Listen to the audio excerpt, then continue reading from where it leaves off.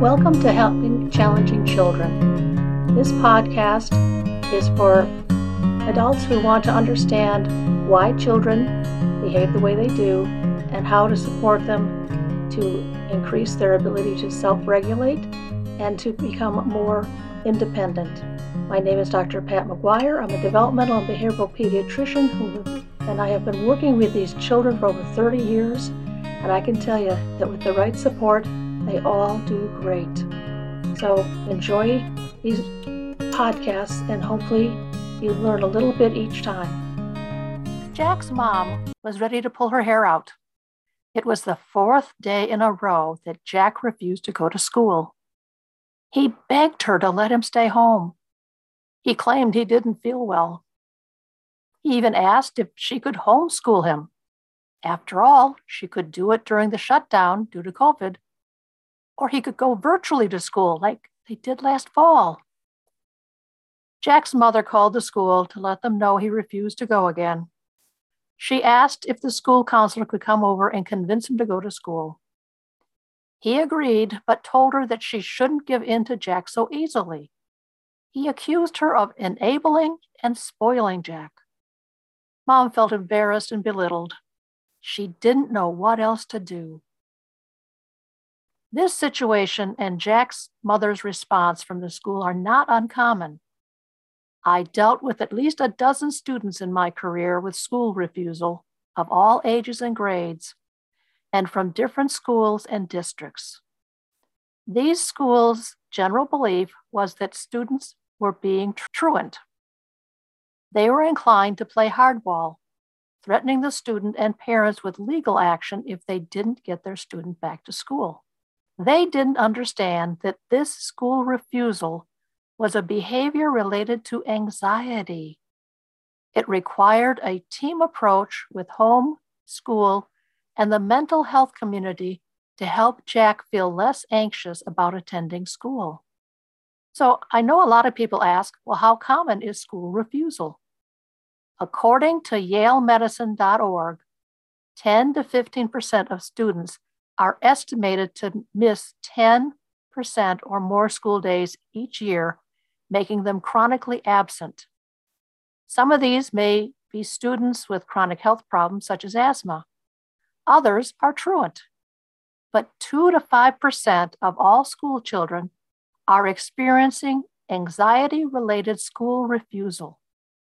It is seen more often after breaks from school, such as in the summer, school year vacations, or after an illness. School refusal can be triggered by a stressful event, like a pet's death or a parent's illness. One of the biggest questions that teachers and parents ask is, what are the behaviors that are more specific to school refusal rather than truancy? With truancy, the student doesn't really care. He doesn't complain of being sick. He just doesn't want to go to school. He wants to go do other things.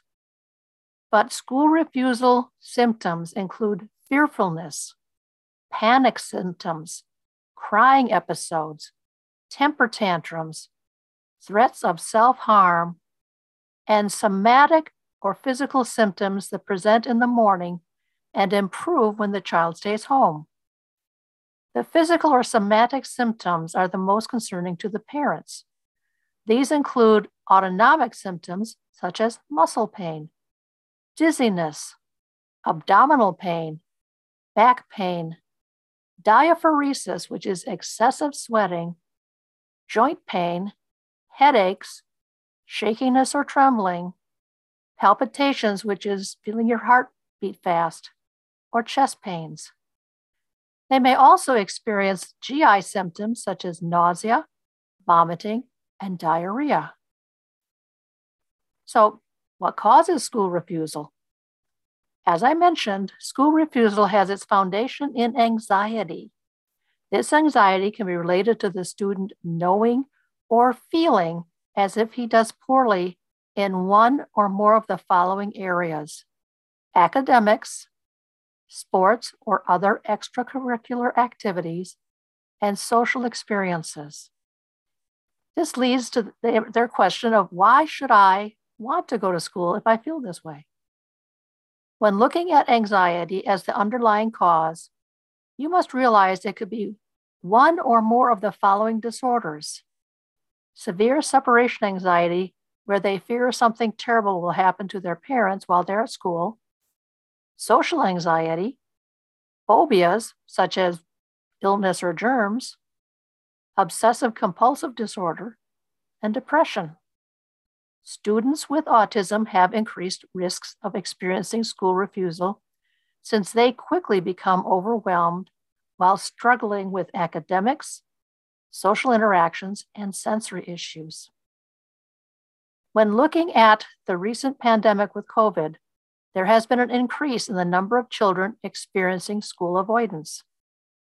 The child will have the other concerns as noted before, but also have these worries: worry about contracting the virus, passing it on to loved ones, or even dying; worry about loss and grief; health-based concerns regarding reintegrating in society while the virus is still in the news; concern about changing friendships due to isolation in a new year group; a preference for the slower-paced lockdown style; fear of academic abilities or being behind peers; decreased motivation and mood after reduced physical activity; fear of being away from loved ones during the day; and worries and anxiety related to all the above factors.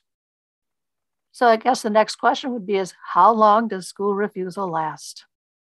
And there is no good answer regarding the length of time because it's due to the triggers, the interventions, and any harmful attempts to force the student back too fast.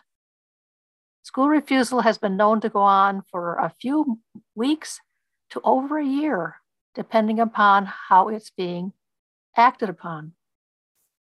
So, how do you treat school refusal behavior? It is considered multidimensional and individualized. So you have to look at the causes of the anxiety, which may include family problems, learning disabilities, mental health challenges, or social issues like bullying. A plan of intervention is tailored to the needs of the student. These interventions include: return the child to school, ensure the school officials understand the situation and don't send the child home for the wrong reasons. Think about family counseling if other problems exist. Let the child talk about his or her concerns and fears. Slowly separate the parent from the child in school, as this can be useful. One approach is to have the parent sit with the child in the classroom at first. Then the parent may attend school but sit in another room. And next, the parent may continue to get farther away. It may be important also to refer the child to a psychologist or psychiatrist if needed. So, what can schools do? Schools need to be aware of the difference between truancy and school refusal. They must empathize with the student suffering from anxiety-related school refusal. These are children who don't want to be labeled as bad. They are willing to do their work at home. They don't usually have a history of disruptive behavior or delinquency. The schools need to work closely with parents and mental health professionals who are involved with the child and the family. Putting deadlines on when the student will no longer need accommodations is unreasonable, since it only puts more pressure on the child and worsens his anxiety. So, are there any legal issues related to school refusal? That's a good question. While schools may voice an understanding that the child is having issues, they may not be aware that there are safeguards under education law. One area would deal with 504 accommodations, and the other would relate to special education. If the school does not discuss an evaluation to determine if the child qualifies for either of these interventions, the parents have every right to request such an evaluation. It is not appropriate to first look at the law regarding truancy, since this would be discriminating against the child and parents for a mental health condition. I would like you to find out from your school district if they have a plan in place for school refusal. Likely many don't. or they may be addressing it more like truancy. An excellent example is a school refusal plan from the Britain NHS, which is their National Health Service, and produced by the Coventry and Warwickshire Partnership. It covers the many symptoms and behaviors the child may exhibit. They have articles related to primary school and secondary school students.